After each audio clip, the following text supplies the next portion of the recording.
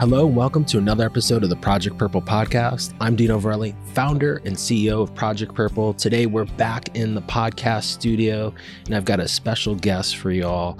I've got coming to us all the way from Northwest Georgia, Jamie Turner. Jamie, thank you for joining us on the Project Purple podcast. Hey man, I really appreciate the opportunity, Dino. Well, really appreciate it, Jamie. Full disclosure, before we get into why you're on the podcast and sharing a little bit of your background story and what brings you to us today is, where we connected. And I've said this often on this podcast that, social media, and this may not seem the way right now for a lot of people, is pretty powerful in a positive way. I actually follow quite a few groups, people. And your story came up and it was kind of like crazy when your story came up from the Warrior Poet Society. A guy by the name of, I believe, John Lovell is his last name. I think he lives in Georgia. I think they're out of Georgia. Are they out of Georgia, Jamie? Yeah, they're down in the Atlanta area. Yeah, and so I follow John and follow the Warrior Poet Society. And I saw like your story came up. They did a video of you. And I reached right out and I was like, hey, like how can I find out more about Jamie? And they were super cool to get back to me right away. They shared contact information. And then, as we say, the rest is history. So, I think in today's day and age where, there's a lot of negativity out there on social media, I always try to find the positive in it. And it's been pretty amazing to connect with survivors and fighters, fighting this thing called pancreatic cancer through social media. So that's how we connected. And as we always do, Jamie, here in the podcast, the first segment is really our guest opportunity to share their background. And as I've said to many guests, this is your opportunity to share with us your journey. And you can go as far back and stay as high level as you want. And with that, the mic is yours.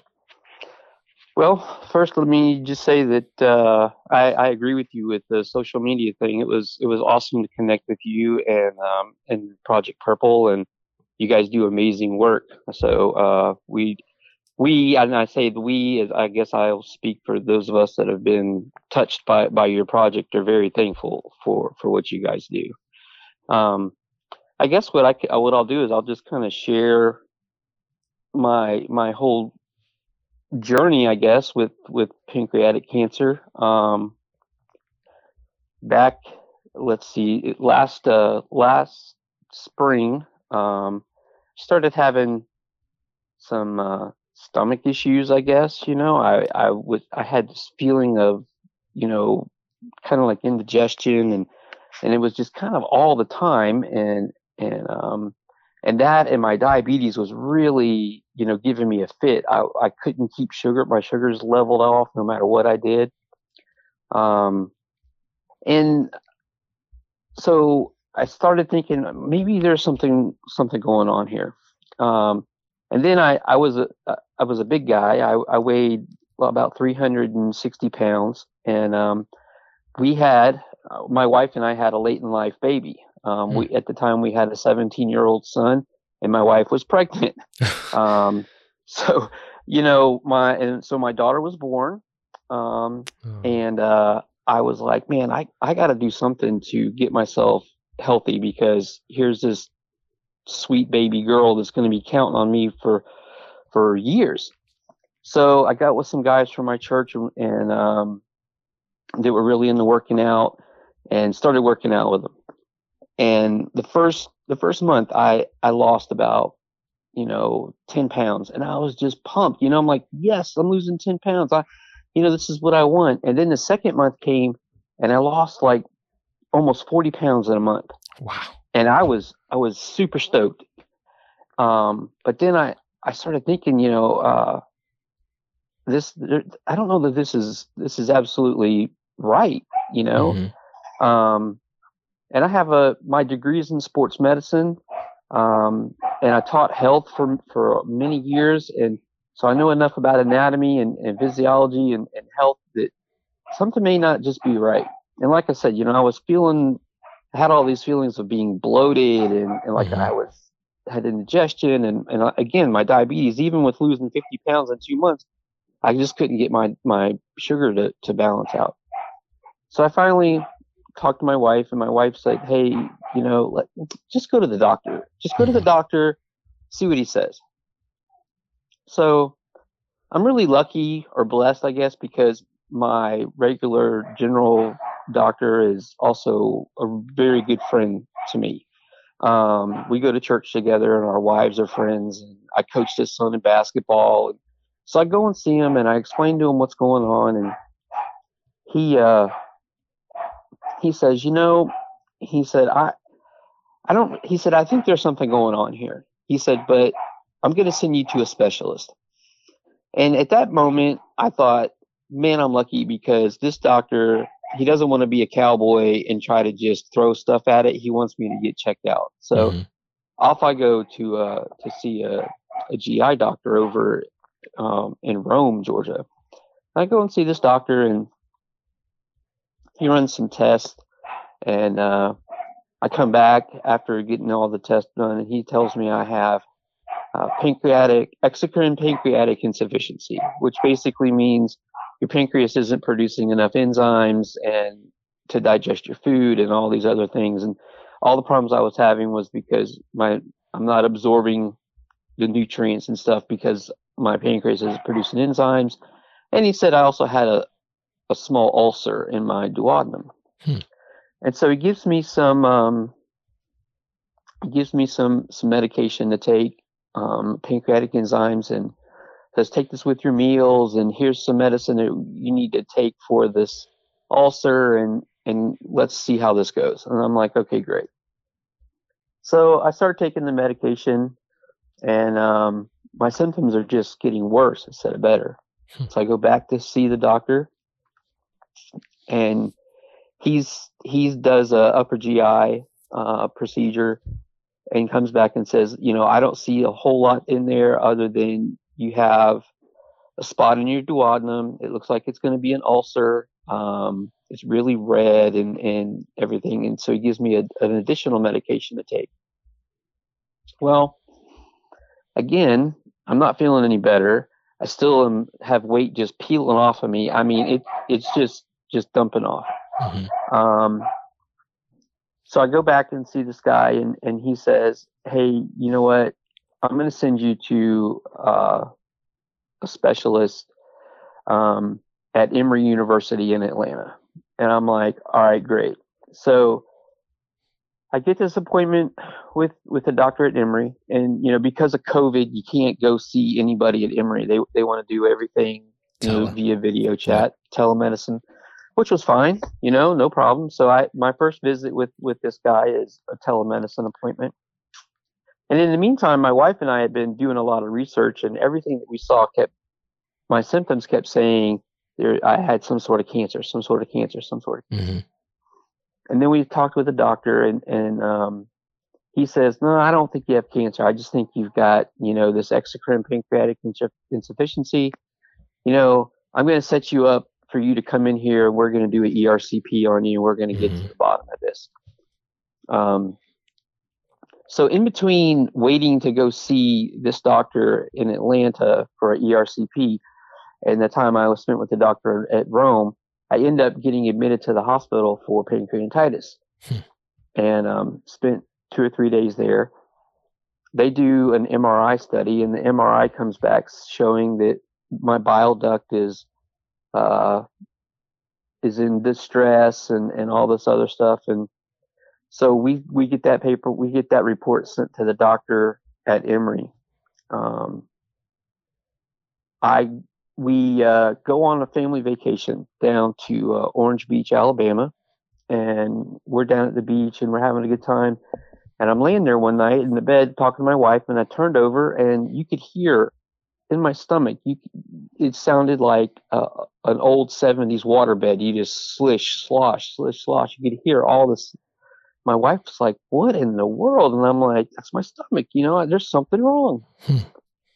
So and this has been, the time frame on this is about 6 weeks total time since I went to see my regular doctor to up to this point that we're at the beach. Um, so, and then I really started having a tremendous amount of stomach pain. I mean, just like nothing like I've ever felt before. And so on the way home from vacation, I called and left a message for the doctor at Emory. He called me back and that was on a Sunday. And on Monday morning, he called me back and we're talking. And I tell him exactly what I'm feeling. And I said, listen, I said, I'm not trying to be, you know, disagreeable or anything. I said, but I really need to see you. I need for someone to tell me what's going on with Hmm. my stomach. So he brings me in to do the ERCP. Um, they wake me up and he said, "Hey, we couldn't do it. You have a really big ulcer, and we couldn't get our instrument to go past it." And I'm like, "Okay, so what now?" And so he said, "Here's some more medicine for an ulcer. Uh, Drink this. It's like a slurry. You take a pill and you crush it up in a pill crusher, and you mix it up with a little bit of water, and you drink it, and it's supposed to help this ulcer go away." He said, "Do that for a couple of weeks." And I'm like, "Okay, great." So I do that. And in the meantime, I'm not getting any better. It's getting worse and worse and worse. So finally I call him and I'm like, "Listen, I know you said for me to come back in 6 weeks, but it's been 2 weeks. I'm worse now than I was when I saw you last. I need to know what to do." And he said, "Okay, well, here's what you need to do. Uh, Come to Emory, check in at the ER, tell them you're having stomach pain, tell them that you're one of my patients, and they'll page me and I'll come down and I'll see you in the ER." All right, good enough. So again, COVID, my wife can't go with me, Hmm. none of this. So my wife drives me to Emory in Atlanta, drops me off at the door like I'm going to summer camp with a backpack full of clothes and because I'm planning on staying. And so I go in, I get seen. Um, they do a couple MRIs and a CAT scan, and they're really concerned because all they see is this huge amount of fluid that's built up in my stomach. Um, so they, so the doctors report back to the doctor that I had been seeing. They say, "We're going to go do ERCP, first thing in the morning." So they admit me. Next morning comes, I go in. They wake me up. "Hey, we still couldn't do the ERCP because we couldn't get our instruments down. Hmm. We're going to try again tomorrow. We're going to give you some medicine that maybe reduce the inflammation, this, that, or the other." So they try again the next day. They still can't do it. Then they tried twice on the third day. So I had 4 ERCPs in a 3-day period. And none of them were successful. None of them were successful. On the fourth one, a a uh, a young lady that was on my doctor's service who happened to be there to train, she said, "Maybe we should take a biopsy of that blockage and let's see what's going on." And they're like, "Okay, well, that's probably a good idea." And I'm like, "Okay, great." So I'm laying in the hospital, and I can't eat because my stomach's not draining. They drained 3 liters of fluid and debris out of my stomach during this time. Um, they're talking about I have a drainage tube hanging out of my abdomen now. Hmm. They're wanting to put me on a feeding tube, all these things because I'm basically starving to death. Because I can't eat, my stomach isn't draining, I'm not absorbing nutrients, any of this stuff. Uh, so I'm laying there in the bed, and this is in June. I'd been in the hospital now for like 7 days. In walks this doctor. And he has an entourage. I mean, and when I say entourage, I mean he's got, you know, 5 or 6 other doctors that are with him. He's just well dressed, sharp looking guy. And he comes in and he introduces himself and he says, "Mr. Turner, I'm here to talk to you about what's going on with you. Um, you have cancer." And I'm like, "I have cancer?" Hmm. I'm completely taken aback at this point. And he said, "Yeah, you have cancer, but it's duodenal cancer. And here's what we're going to do to fix you." And so he starts telling me, he he's going to do a Whipple procedure on me. Mm-hmm. And I don't know, I guess I had never heard of it before. Um, but a Whipple procedure is basically they remove part of your stomach, part of your small intestine, part of your pancreas. If you still have sometimes they take the spleen depending on if it's in good shape or not or whatever. And so he starts telling me this, and I'm laying here in this bed by myself, and all I could think of at that point is I'm gonna have to call my wife and tell her over the phone I had cancer. The one thing that we were scared to death of that everybody said wasn't gonna happen is happening. Mm-hmm. So I called. He left. I called my regular doctor. Like I said, we're good friends. I call him on the phone and tell him what's going on. He said, let me call him. Let me see what I can find out. So he calls him, and then he calls me back, and so we're getting a better understanding of what's going on. So I finally call my wife, tell her what's going on. And that's a hard phone call to make, to tell your spouse, the love of your life, your best friend, hey, I have cancer, and you got to tell them over the phone. And so they're talking about when I'm going to have surgery, and like I said, it's late June. My daughter's birthday was on the 2nd. She turned 2 on July 6th. And I said, hey, I want to go home before the surgery so I could be at home with my baby girl for her birthday. Well, they're like, okay, but we have to put a feeding tube in you first. So I spent another 3 or 4 days in the hospital, and they put a line in my arm so that I had TPN. Mm-hmm. That's how I got fed. And I had to have a home health aide. I had all these crazy things are happening. And I'm just completely freaked out at this point. I don't know what to think. I'm like, cancer? Really? But they kept telling me it was duodenal cancer. Mm-hmm. They're going to go in and do this Whipple procedure. They're going to cut out this section of my duodenum that had the cancer, sew me back together, good as new. By the end of the summer, I'll be in great shape. And so we're feeling pretty good about the whole process. Still freaked out, but felt like we had the right surgeon. And after doing some research on him and everything. So I come home. Was home for my daughter's for her second birthday, and go back to the hospital on July the 7th. The surgery's on the 9th, but they wanted me there for a couple of days to do blood work and all this other jazz. Mm-hmm. So the surgery rolls around. The doctor, I just basically, I have the surgery. They put me in a room. After the surgery, they just come in and they're talking to me about the Whipple. That's all they're talking to me about is the Whipple procedure. The Whipple procedure. Hey, we had to take out 35% of your stomach. And I'm like, man, that's a lot.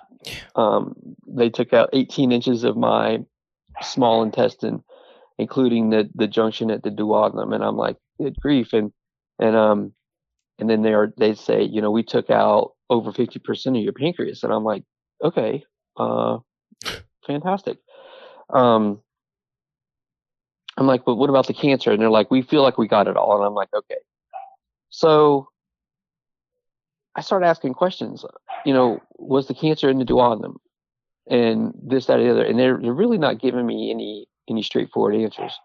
And they're like, the doctor will talk to you about this. The doctor will talk to you about this.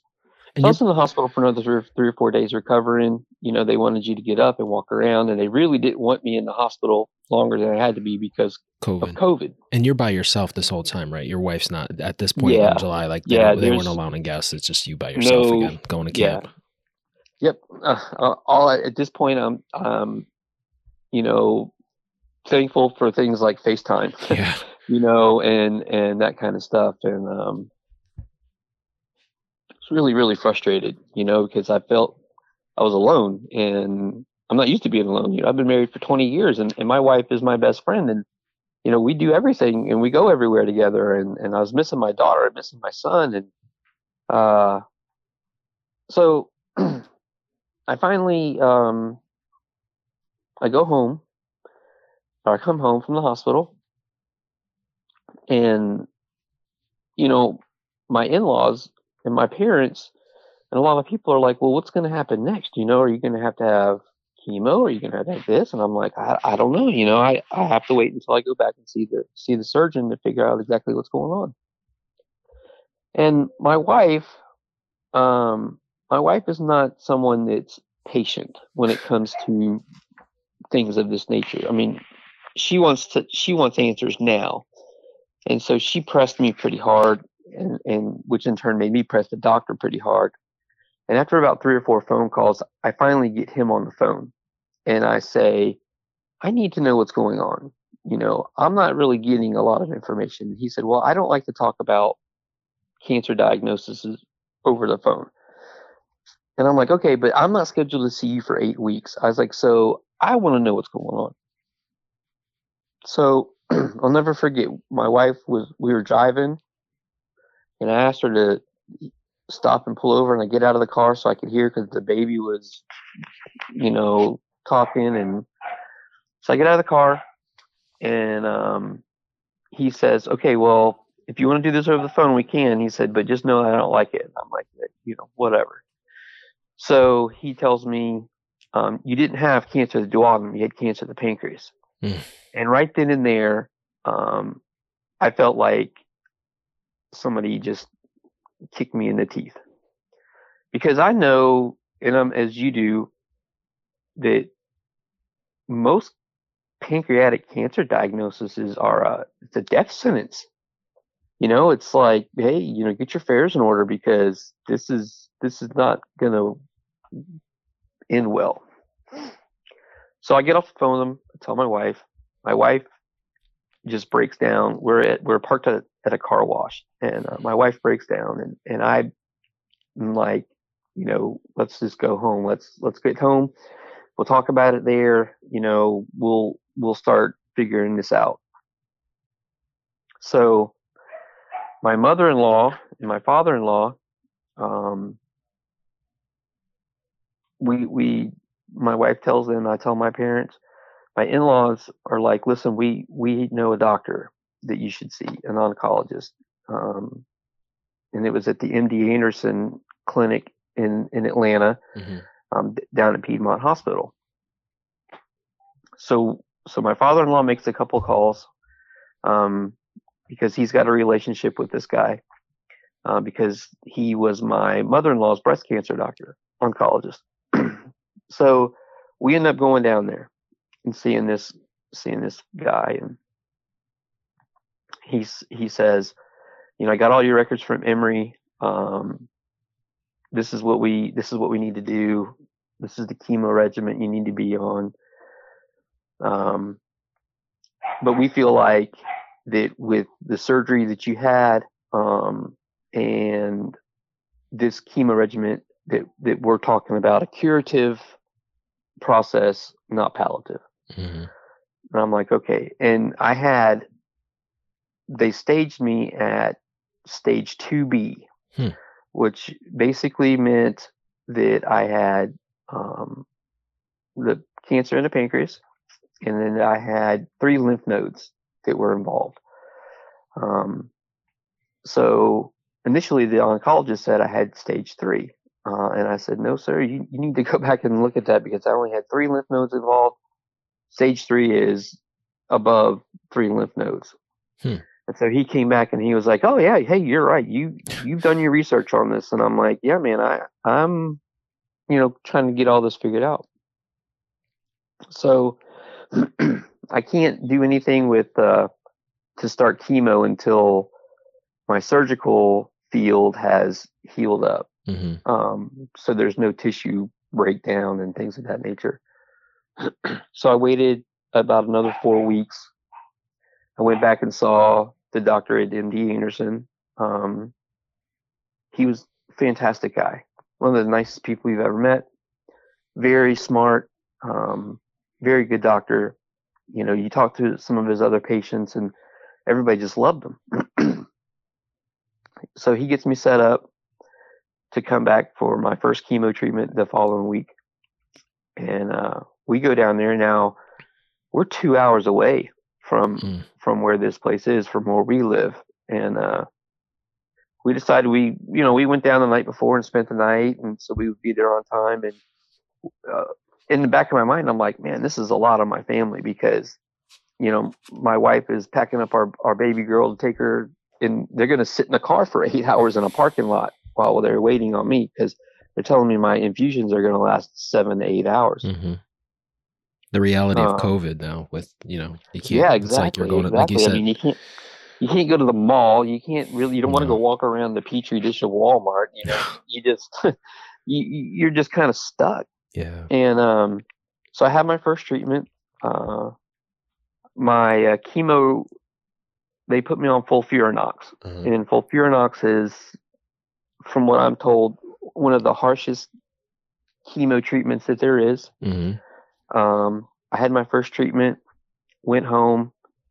I was going every 2 weeks for this, and I had to wear a pump.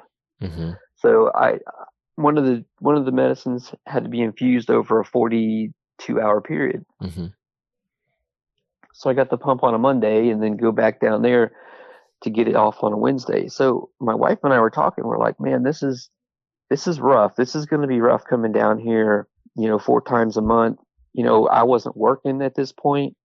My wife was where she worked had closed up because of COVID,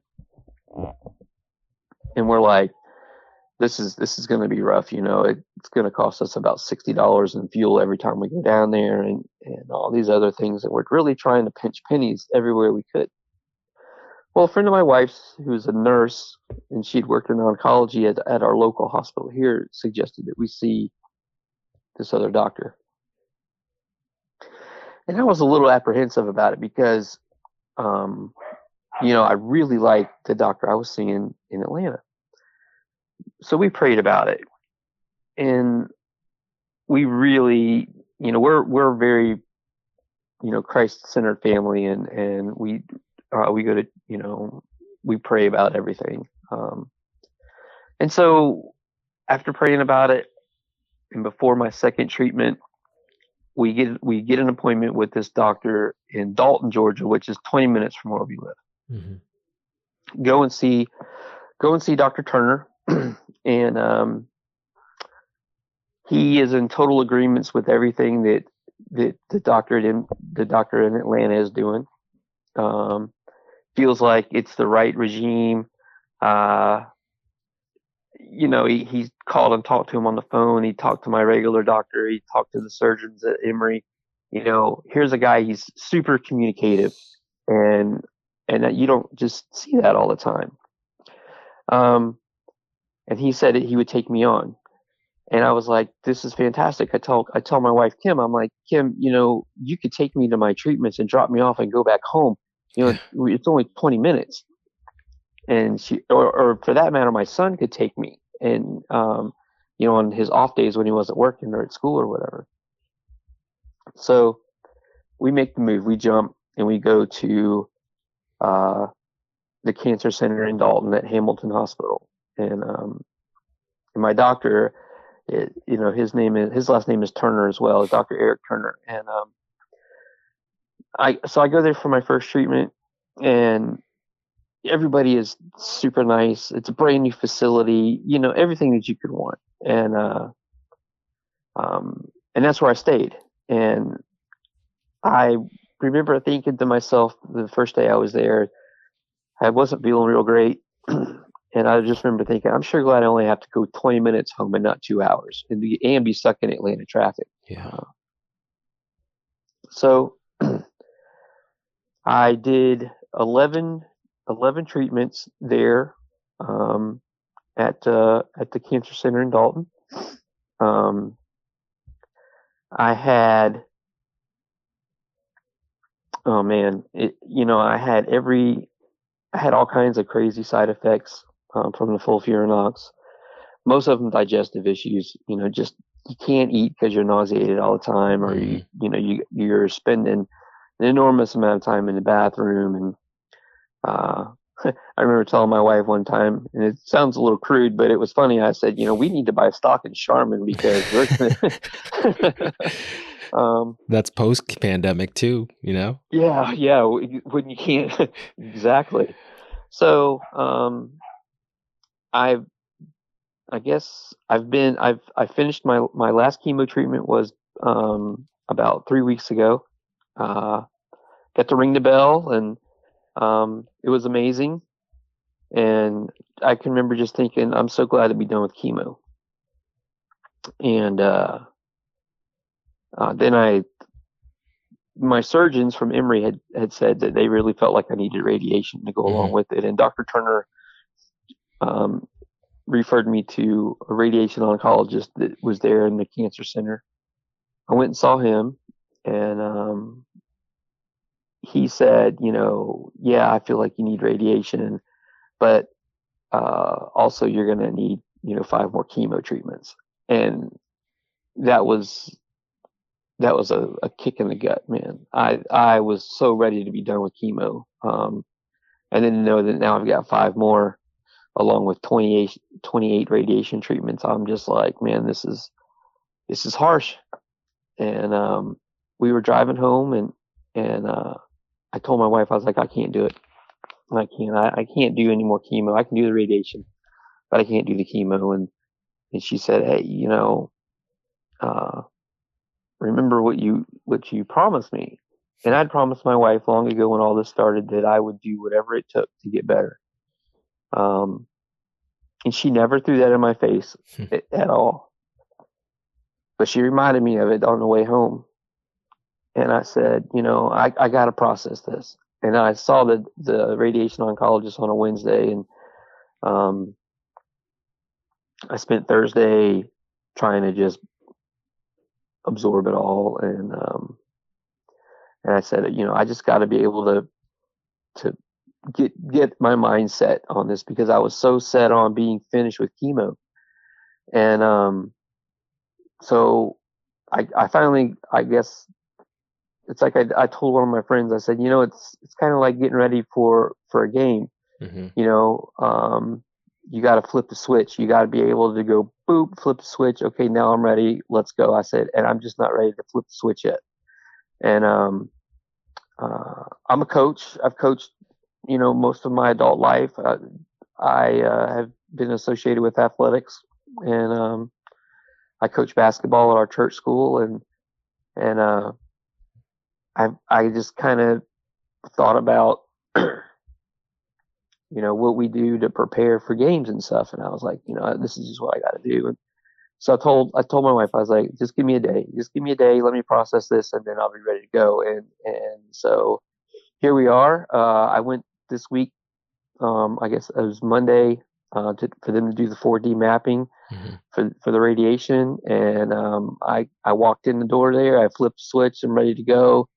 I got to wait about probably another week and a half before I start the radiation and the second round of chemo. But um, I guess we're ready to go. I'm ready for it. I'll do whatever it takes to get better. I got a 2-year-old beautiful baby girl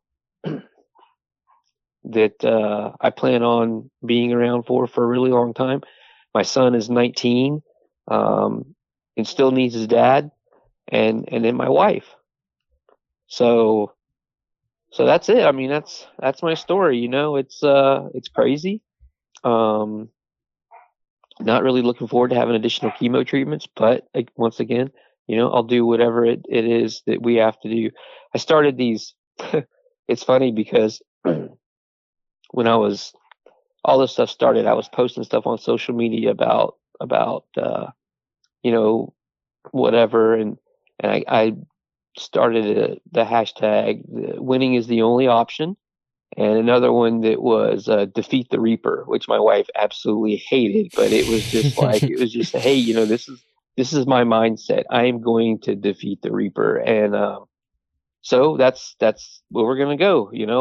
Cancer sucks. That's another hashtag that I stole from somebody else. And but between that and my mindset of I'm going to beat this, I we're going to beat it, and we're, I guess, at this point 75% done.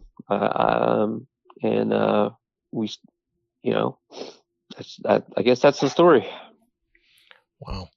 I've got some questions here. I took 2 pages of notes, so just bear with me here, Jamie. What's your age? How old are you? I am 47. Wow. So you buck all the trends that, not the trend, but you buck all the myths that pancreatic cancer is an old person's disease. Yes, Yeah, sir. that's what we hear from so many people. Sometimes, I've talked to thousands of people over the last 10 years that I've been doing this, and they're like, "Oh, that's an old person disease." No, it's not.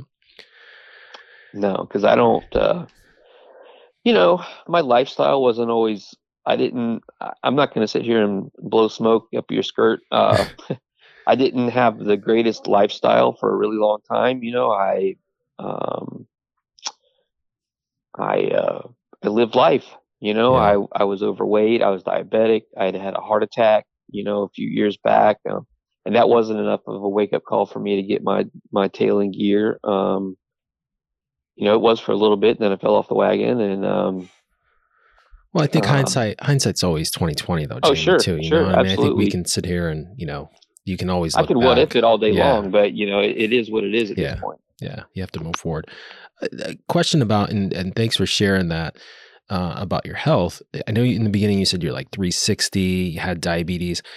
So maybe you've heard this, there is a link now that they say to type 3 diabetes is, I guess, the term we're using medically, which is, someone who doesn't have any pre-existing health issues, but late onset, healthy, older, 40 and up, and just get diabetes. So there's a lot of thinking that, this is kind of like this precursor to what's happening in the pancreas. So was your diabetes? I was diagnosed with diabetes. I guess I was probably 30, late 20s, early 30s. I was, we actually, I guess my son, yeah, I was probably in my early 30s. I was 28 when my son was born. So, I had a pretty good doctor down in Florida who diagnosed me, and I was destined to get it, to be honest with you. I was overweight. I drank a lot of soda, ate a lot of chicken wings, drink beer, all the things that you shouldn't do. And plus I had it, there was a familial history of it, and it just kind of came on, and it's progressively gotten worse, as it normally does if you're a bad diabetic. And I would say that I was probably a bad diabetic at that time. So, meaning that I didn't really take good care of myself. So I went from taking metformin to being on insulin and that kind of stuff. So losing all the weight now, going through this episode, did you stay a diabetic because of the Whipple, or did it kind of alleviate the diabetes because of the weight loss and some of the other things? Well, let's see. At this point, I've lost 200 pounds. I weighed 165 pounds this morning. So over a 9-month period, basically, I lost 195 pounds. But there was a lot of question about how the Whipple would affect my diabetes by losing a portion of a large portion of the pancreas. I have a full-time endocrinologist now that I see, and to be perfectly honest, my diabetes, I'm not going to say it's better, but I'm also not going to say it's worse. It's more manageable now, because I'm on an insulin pump. Yep. So that really makes my diabetes so much more manageable. And I'm not all the time having to check my sugar and give myself shots, because I have these contraptions that are attached to my body that take all that guesswork out of it. Yeah. I mean, the pump just does. The only thing I have to do is watch my carb intake and put the number of carbs I'm eating, Yeah. program into my pump, and the pump said, okay, you need this much insulin, so there you go, you're good to go. So it's not better, but it's not worse. It's just me. I think the insulin pump and having an endocrinologist is making it manageable. Okay. Question that I have here too. Just looking back at the history, not necessarily you. I know you said you had a heart attack, health issues, which we've already discussed. But what about cancer? Is there a history in your family with cancers and any cancers in general? No, I'll tell you what's weird though is my mom um, had a really significant pancreatic not cancer, but pancreatic history. Hmm. Um, she was she had I don't remember the name of the condition, but she basically, her pancreas, when she was in utero being developed, her pancreas developed with two bile ducts, Hmm. and that always kind of gave her problems. So about 7 or 8 years ago, she had a full pancreectomy, but they did an islet cell transplant where they transplanted islet cells from her pancreas into her liver. Very new age type surgery, Mm-hmm. and the hopes were that the liver would absorb those islet cells and produce insulin, so she wouldn't have to be, a diabetic. Mm-hmm. She would have to take diabetic, or not diabetic. She would have to take pancreatic enzymes Mm-hmm. to digest her food, but she wouldn't have to do the whole diabetes thing. And at first, that surgery was moderately successful, but since then she's become diabetic, and she has a lot of pancreatic problems. When I was telling the doctor this, the gastroenterologist that I saw in Rome, he was very interested. So they did a genetic panel Mm-hmm. on me to see if there was anything that was going to come back, and everything came back normal. I had no Hmm. genetic precursors or anything, and so we thought, well, maybe there's something there that I inherited from my mom or Yeah. something, but there was nothing there. Just, I guess I just got lucky. I don't know. I don't know what you Yeah. call it. Yeah. I mean, that's one way to look at it, right? I Yeah. mean, the genetics has been such a big deal. And that was another question. And I know you'd mentioned in the journey, you'd mentioned that the family had a diabetic history. Yeah. So I wonder, I mean, science, we're trying to get this thing, better and better as much as we can. And we do understand, and I say we as I'm not a scientist, but I know talking to so many of them, that genetics play such a big part of it. And that's something that we've been really big on here. But we do know with this cancer in particular that, 10% of the cases do come from some sort of genetic mutation. So it's good to hear that they did do the genetic piece and they ruled out that, that was not the case, Yeah. which is good because, from talking to many families over the years, unfortunately they don't get that option of having the genetic piece done automatically. A lot of times people have to advocate for it. I know in certain countries, like in Australia, it's not common practice, so, it's really kind of frustrating, but it's good that, they did that all here. And that it is kind of interesting, I guess from my perspective that your mom had this history of issues with pancreas, and what are the odds, right? Like that now Yeah. you go down that Exactly. same road. Um, Exactly. I've got there's a big question here. And I'll get to another one here in a second, but I mean, you talked about, and I loved your analogy. It's like when the first time that your wife dropped you off at the ER is like going to summer camp. And I don't know if our audience listening at home, I mean, I think, this pandemic has, and the media has done an awful job. And what I mean by that is I think they've put a lot of scare in people. And I'm not trying to downplay the risk of COVID here, but I think like people are so, I wouldn't say brainwashed, but watch the news and it's all bad, bad, bad, bad, bad, bad, bad. And again, this is serious, but I don't know if people really understand like what it feels like for, and we've been really vocal about this, pancreatic cancer, everything in the world has been canceled. but pancreatic Yeah. cancer hasn't been canceled. And No. what it is for patients, especially you, like you went through, we've had patients on the show that have talked about like before, like, hey, I was going in, had my wife, would be able to bring in friends. And now it's like you said, like you're dropped off at the door, see you later. Um, how that's been for you mentally, maybe to talk about for a second, because, you said like, you're walking in with a bag, you got to use FaceTime, like you probably don't get many visitors because I'm sure the staff just from a procedural standpoint, they're probably not coming in. Well, they probably do come in when they're supposed to, but maybe not as much as they would in a pre-COVID existence where nurses and doctors would check in on patients more frequently. And as you said, like with the Whipple, like as soon as you're ready to go home, they send you home, which is a little bit different than in the past because they would make sure that everything is working. So how has that been like to deal with this during this whole kind of I during think this pandemic? I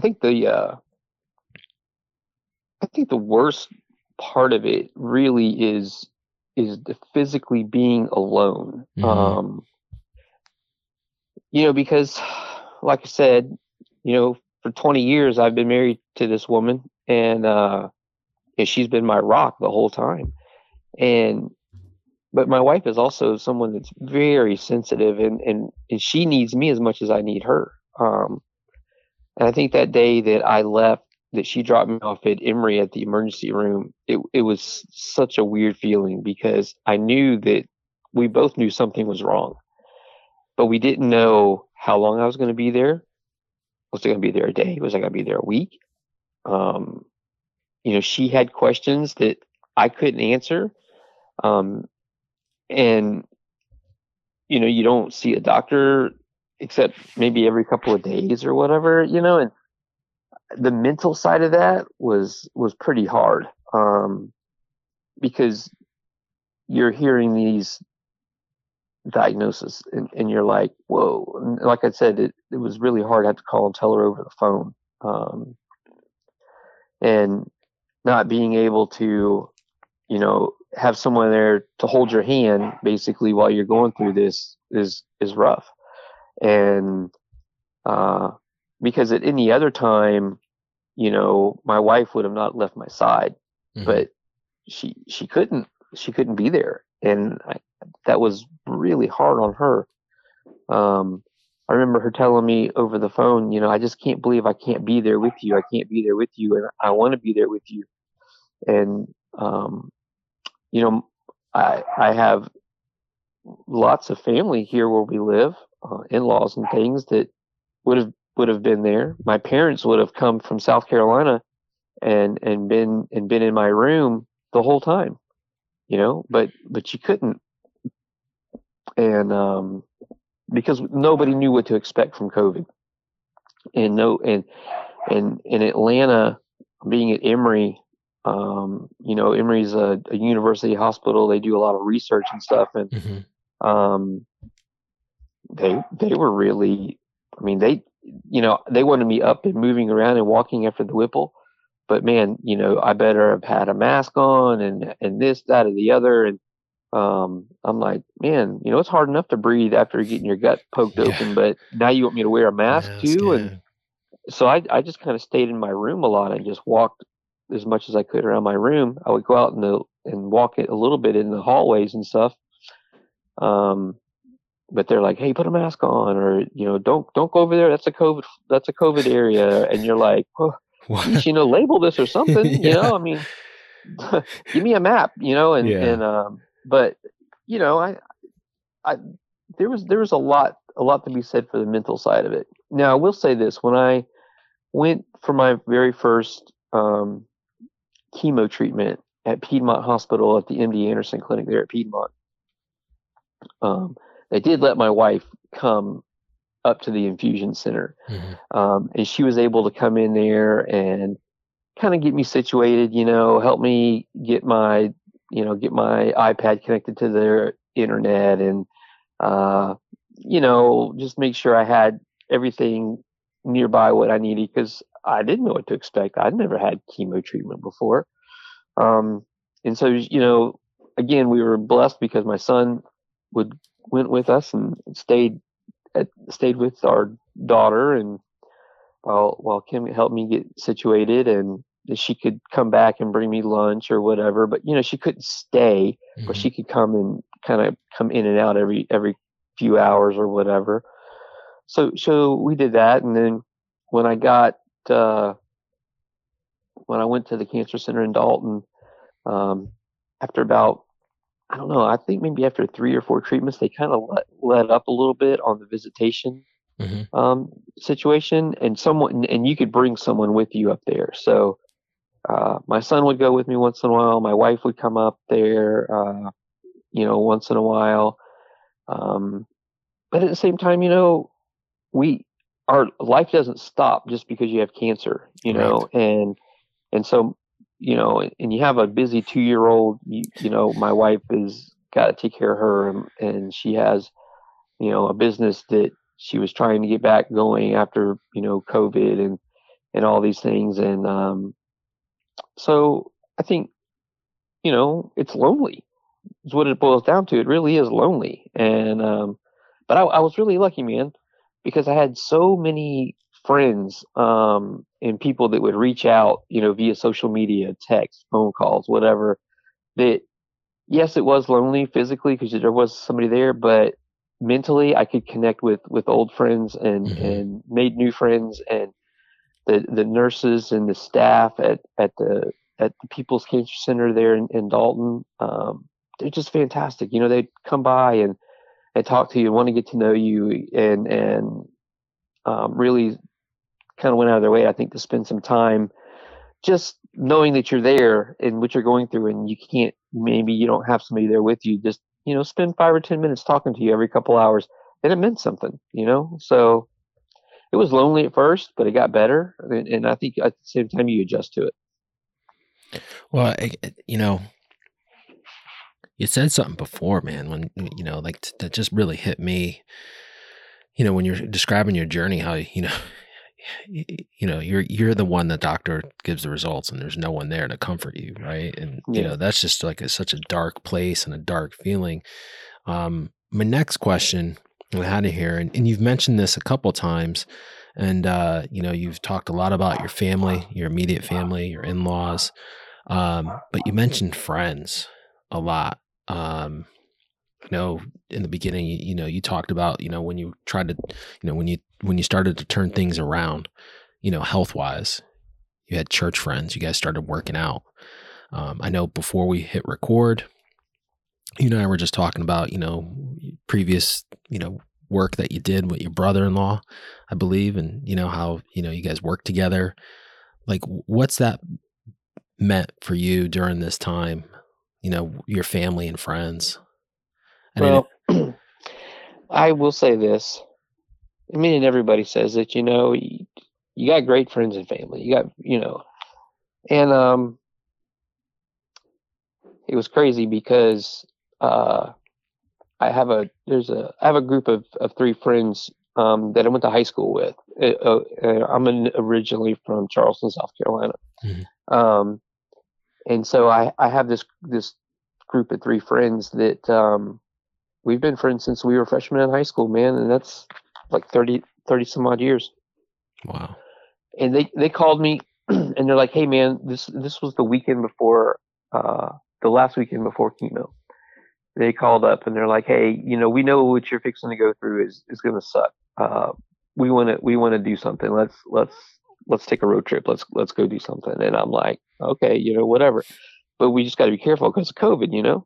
Um, and so they show up here on a Friday night at like 3 o'clock in the morning. And after working all day, they drove all night and got here. And so the next morning, well, really, not even next morning, a couple hours later, after visiting for a little bit, like 5 in the morning, we jump in the truck, and with my son in tow. And here's my son hanging out with all these old dudes. That's kind of funny. And we we're like, we went to Louisville, Kentucky, and we went to see Churchill Downs, because you could go in, you kind of walk around, wander around, and just kind of a sports place to go. Hmm. And then we went to the Louisville Slugger Museum, to see, see how they make baseball bats and that kind of stuff. And it was awesome. It was awesome because these guys, the whole time that we were gone. I mean, it was just a day trip, but that entire day we didn't talk about cancer. Mm-hmm. We didn't talk about anything. We talked about stupid stuff we did in high school, and we talked about sports, and we stopped at the National Corvette Museum in Bowling Green, Kentucky on the way back. We talked about cars, and right at the very end, we were probably 30 minutes from getting back to my house in Georgia, and one of my friends said to me, "Can you just tell me how you feel about all this?" And that was the only time we discussed cancer. And my dad was, and that was awesome, because I didn't want to talk about it. And my dad was the same way. My dad would call me on the phone and we would talk. And we would talk about the same things we always talked about. We'd talk about sports, and we'd talk about the Miami Dolphins and the Miami Hurricanes, and because we're huge Hurricanes and Dolphins fans, and we would talk about that stuff. And I didn't want to talk about cancer. Cancer was everything that was staring me in the face. It was knocking me down. I needed to do something different. My doctor, my general doctor, and I, like I've said a couple of times, we're friends, and he and I would go and we would go shoot guns, or he would come and take me to breakfast or something on a Saturday morning, and we didn't talk about cancer. And that was huge, because honestly, Dino, I don't want to talk about cancer all the time, and I didn't want to talk about it. I wanted to just still be Jamie, and I still wanted to, do whatever it is that I would do. But I will tell you this: a lot of cool stuff has happened to me since this all started. And right after I came home from the hospital from the Whipple procedure, the guy that's my assistant basketball coach, he called me up and he said, "Hey, coach, what are you doing?" And I'm like, "Nothing, man. Just I'm at the house, just hanging out, He said, "Well, I was just wondering if I put a mask on, can I come by and visit you?" And I was like, "Yeah, man, absolutely." So he shows up and knocks on the door, and he was like, "Hey, coach, man, let's sit outside. It's really nice." And I'm like, "Okay, it wasn't nice. It's freaking July in Georgia. It's 100 degrees outside, but whatever." So I walk out the door, and in my driveway, man, is the school I coach at is one of our church schools, and it's grades K through 8. And basketball is middle school age, so grades 6 through 8. And I walk out there, and there's every kid that I've ever coached basketball in this town was standing in my driveway, because we have our church. We have the lower school, and we have an upper school, which is high school. So they went and they picked up the kids from the high school that played for me, the kids at the elementary school that played for me, and here's all these kids in my driveway and their parents. And they're all there, and they're just there because they want to show support. Wow. And it was one of the coolest things I've ever experienced in my life, man. And each kid said something, "Hey, coach, remember this time?" Or, "Hey, coach, remember when you got a technical foul?" Because you know all these things, and it's just cool, And like I told you before, I've spent a good portion of my adult life. I taught school for a really long time, and I coached. I was athletic trainer for football team and director of sports medicine, but I actually coached baseball down in Florida at the high school I worked at. And so many of those kids that are adults now have reached out to me during this time. "Coach, you're always there for me. I'm here if you need anything." it's just been amazing. It's just been amazing. And because here I am, because a lot of times with chemo and stuff, I wouldn't sleep. I would just be up and I would be on Facebook or whatever. And, Hmm. some kid would be like, well, not even a kid. I mean, they're a grown man now, like 30 years old. See you online and, hey, coach, you need anything? Just want you to know I love you. And I'm here if you need something. And that's been cool. I mean, I couldn't even fathom not having that support. Um, It's pretty but special. then, yeah, but then, there's my wife, uh, which, I heard on one of your shows, you know, somebody mentioned how, cancer just doesn't affect the patient. Cancer affects everybody that knows the patient, every Hmm. family member. And it's true.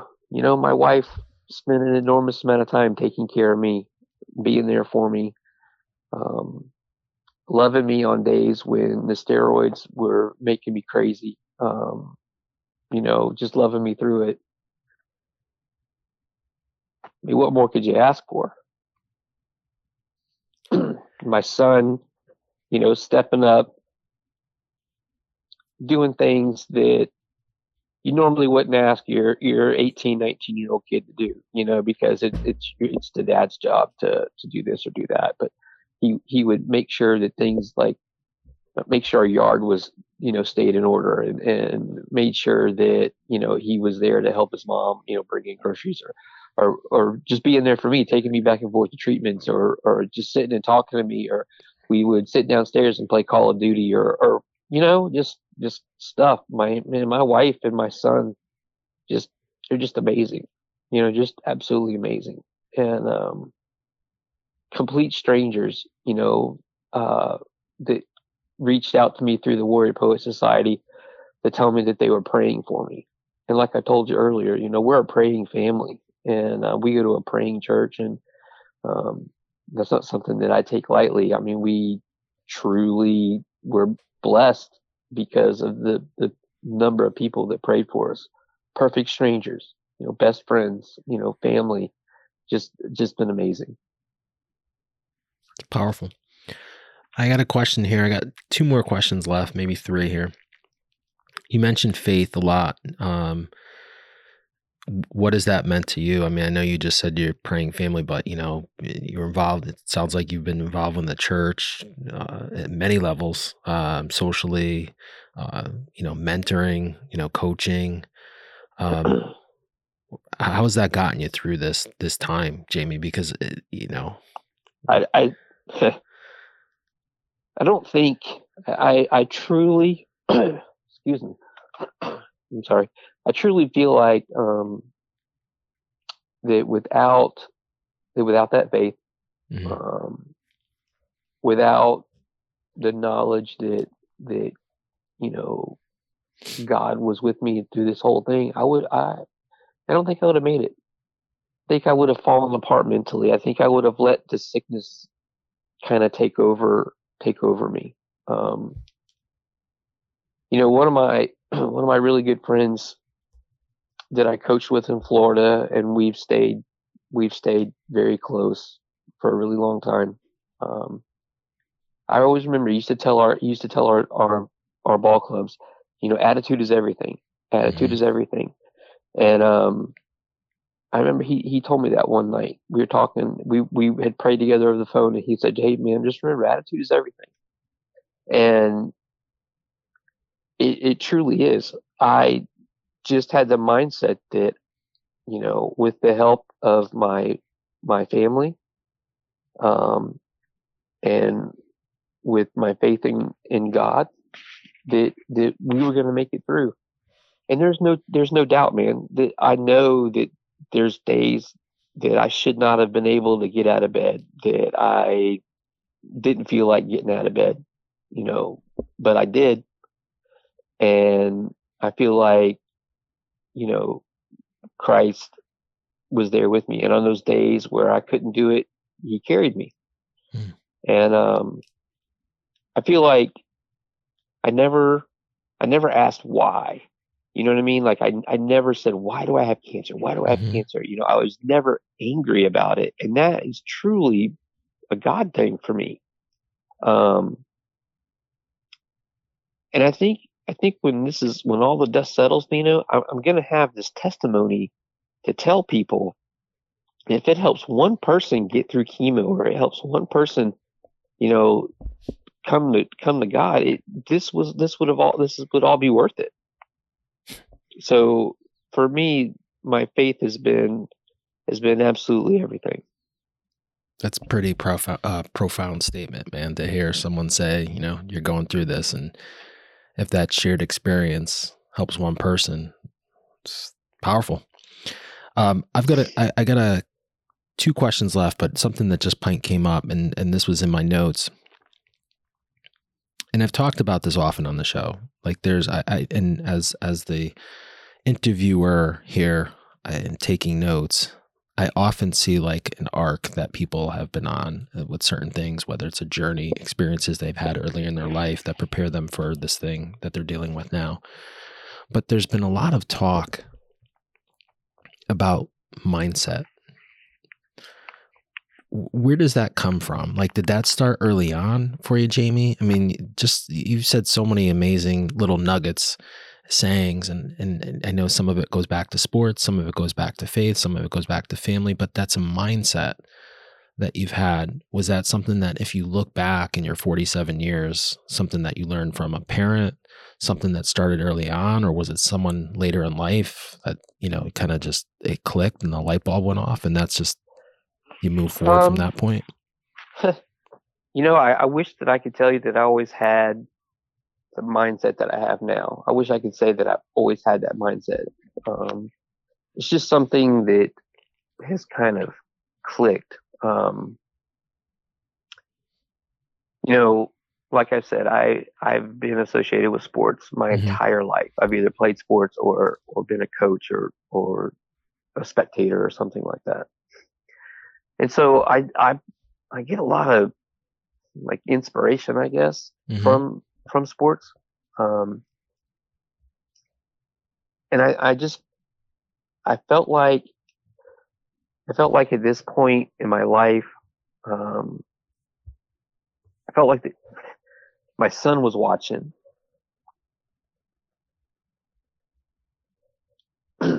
Sorry. I felt like my son was watching, and he needed to see that that cancer was not going to define me. Hmm.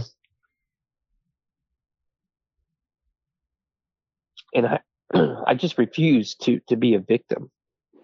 Like cancer. I remember telling my mom that I was going to be that that that cancer would be a bump in the road, but by no means whatsoever would cancer be my last story. And it hasn't.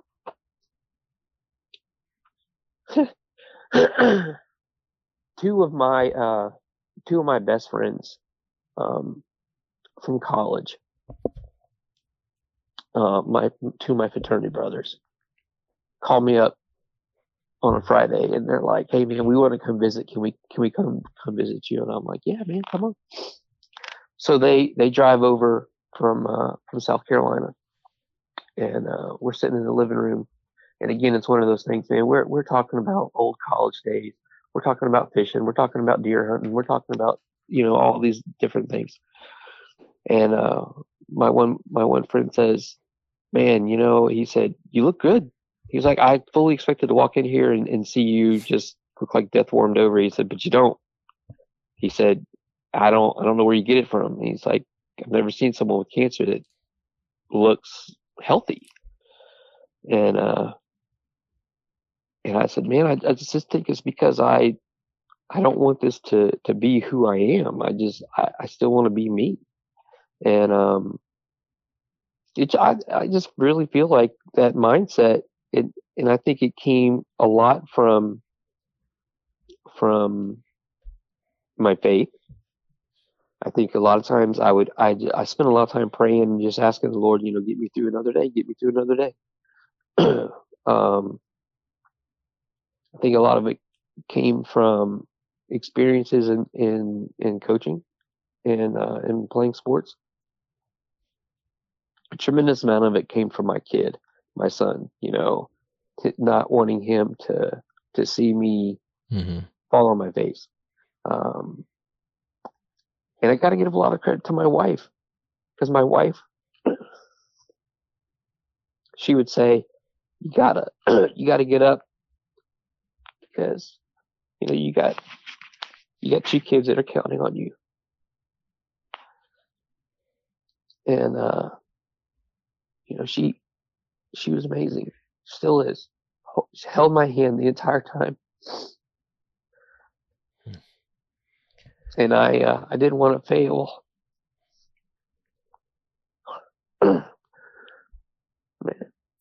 Sorry. This whole thing has made me like an emotional. I went from being an unemotional person to being someone that I watch Rudy and cry now. I mean, my gosh. That's all right though. That's all right, Jamie. I mean, it's pretty powerful message. It's raw and it's real, man. Yeah, that's the thing about it. And that's, but I guess the bottom line is that, my wife was there every step of the way. She held my hand every step of the way, even on days I didn't deserve it, when I was acting like a jackass. She was right there and picking up the pieces and putting it back together. Same with my son. There was days that he and I just clashed, but he would always tell me he loved me, and that baby girl, man, you see her out in the Cinderella dress in the living room, spinning in circles. I mean, how could that not make you happy? Doesn't get any better than that, man. No, dude. And you know what? I just think that at the end of the day, for me, I remember, thinking about, I gotta have a mindset that I can win. Because this is the big game, and we're not done yet. But we're in the fourth quarter, and we got a big lead. So bring it home. That's it. 2 more questions, and these are. I always preface this by saying that they're somewhat loaded, but there's no right or wrong to it. First one is, what advice? There's someone listening to this podcast that just got diagnosed. Maybe they've gone down a similar journey in terms of how they were diagnosed. What bit of advice? What's maybe the best thing that you would say to them? I would say, really hold tight to your loved ones, because they're the ones that are going to help get you through it. You could have a great doctor and great nurses and staff, and odds are they're going to do their job, and they're going to do it to the best of their ability. So you don't have to really worry about that. But hold close to your loved ones. Let them know you love them, and they'll let you know they love you. And if you're a person that has faith, cling strong to it. Cling strong to it, because it'll get you through the dark days, and it'll make the light days even brighter. And find something to do to occupy your time. That's the one thing I wish that I would have done a little bit more of, is occupied my time a little better when I was sitting at home, instead of just sitting in a chair with my feet up watching TV. I wish I would have learned a second language or something. Something to keep your mind sharp. Hindsight's always 20/20, man. Like, don't beat yourself up, man. No, I mean, I it is what it is. Yeah. But I just feel like, I gotta laugh, Jamie, at that. Like, learn a second language. I don't think I've ever heard anyone say. Like my wife bought me this thing, because I love to fish. Like, fishing is next to my wife and my faith in my family. Fishing is like right there, and I always wanted to learn how to tie flies. Well, my wife got me this cool kit to learn how to tie flies, but I have such bad neuropathy in my hands. Oh, it's so hard. I Yeah. can't do much of anything with it. Yeah. So I was like, man, I should find something else to do. But I read some books or read some magazines, and watched The Price is Right. I love it. I love it. My last question here, and this is a hard one. I know there's no right or wrong to it. It's loaded, but in your experience, everything you've gone through, what's your definition of pancreatic cancer? Oh, wow. I heard you ask this question the other day on one of your podcasts, and I remember it was yesterday actually. I listened to it, and I was like, man, how am I going to answer that? And my definition, it's a journey. It's a journey, man. It's so many things wrapped up in one. It's hard. It's funny. It's debilitating. It's life-changing. But in saying all those things, the bottom line is it's a journey, and you will get out of it what you put into it. If you let it beat you down, then it's going to win. And I think it's hard. It's not an easy journey. It's uphill the entire way, but it's one that can be completed, and you have to finish.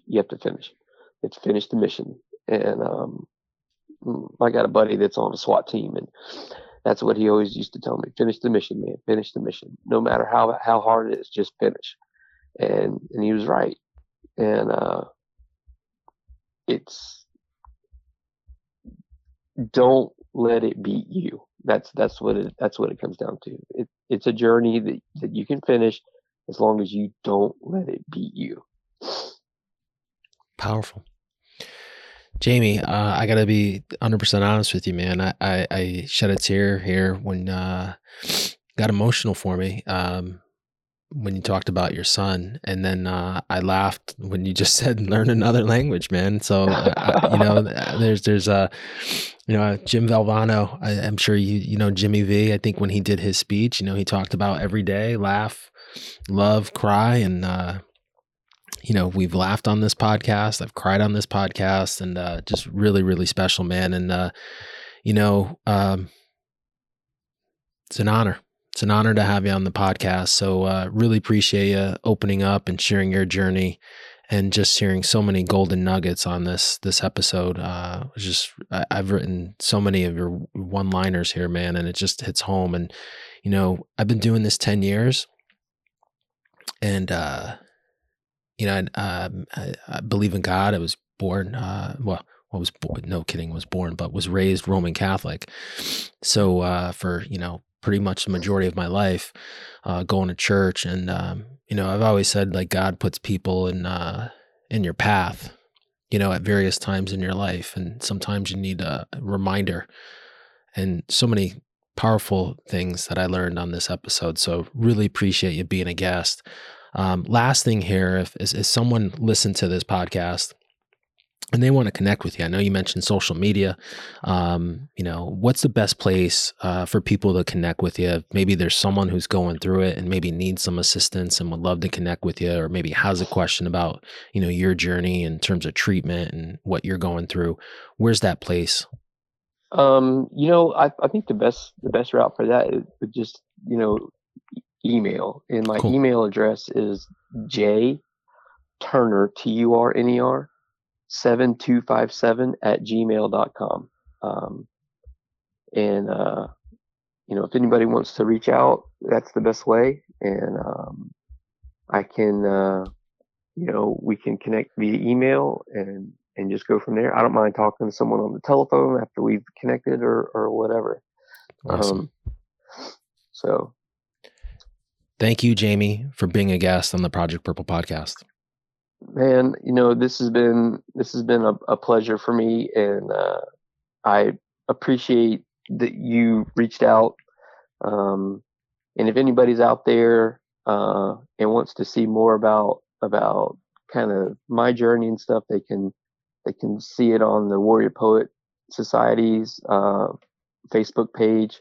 That's where Dino and I connected. This has been just an amazing hour, man. I really appreciate it. Thank you, Jamie. All right, we'll talk soon. That's a wrap of another episode of the Project Purple podcast. Thank you for listening.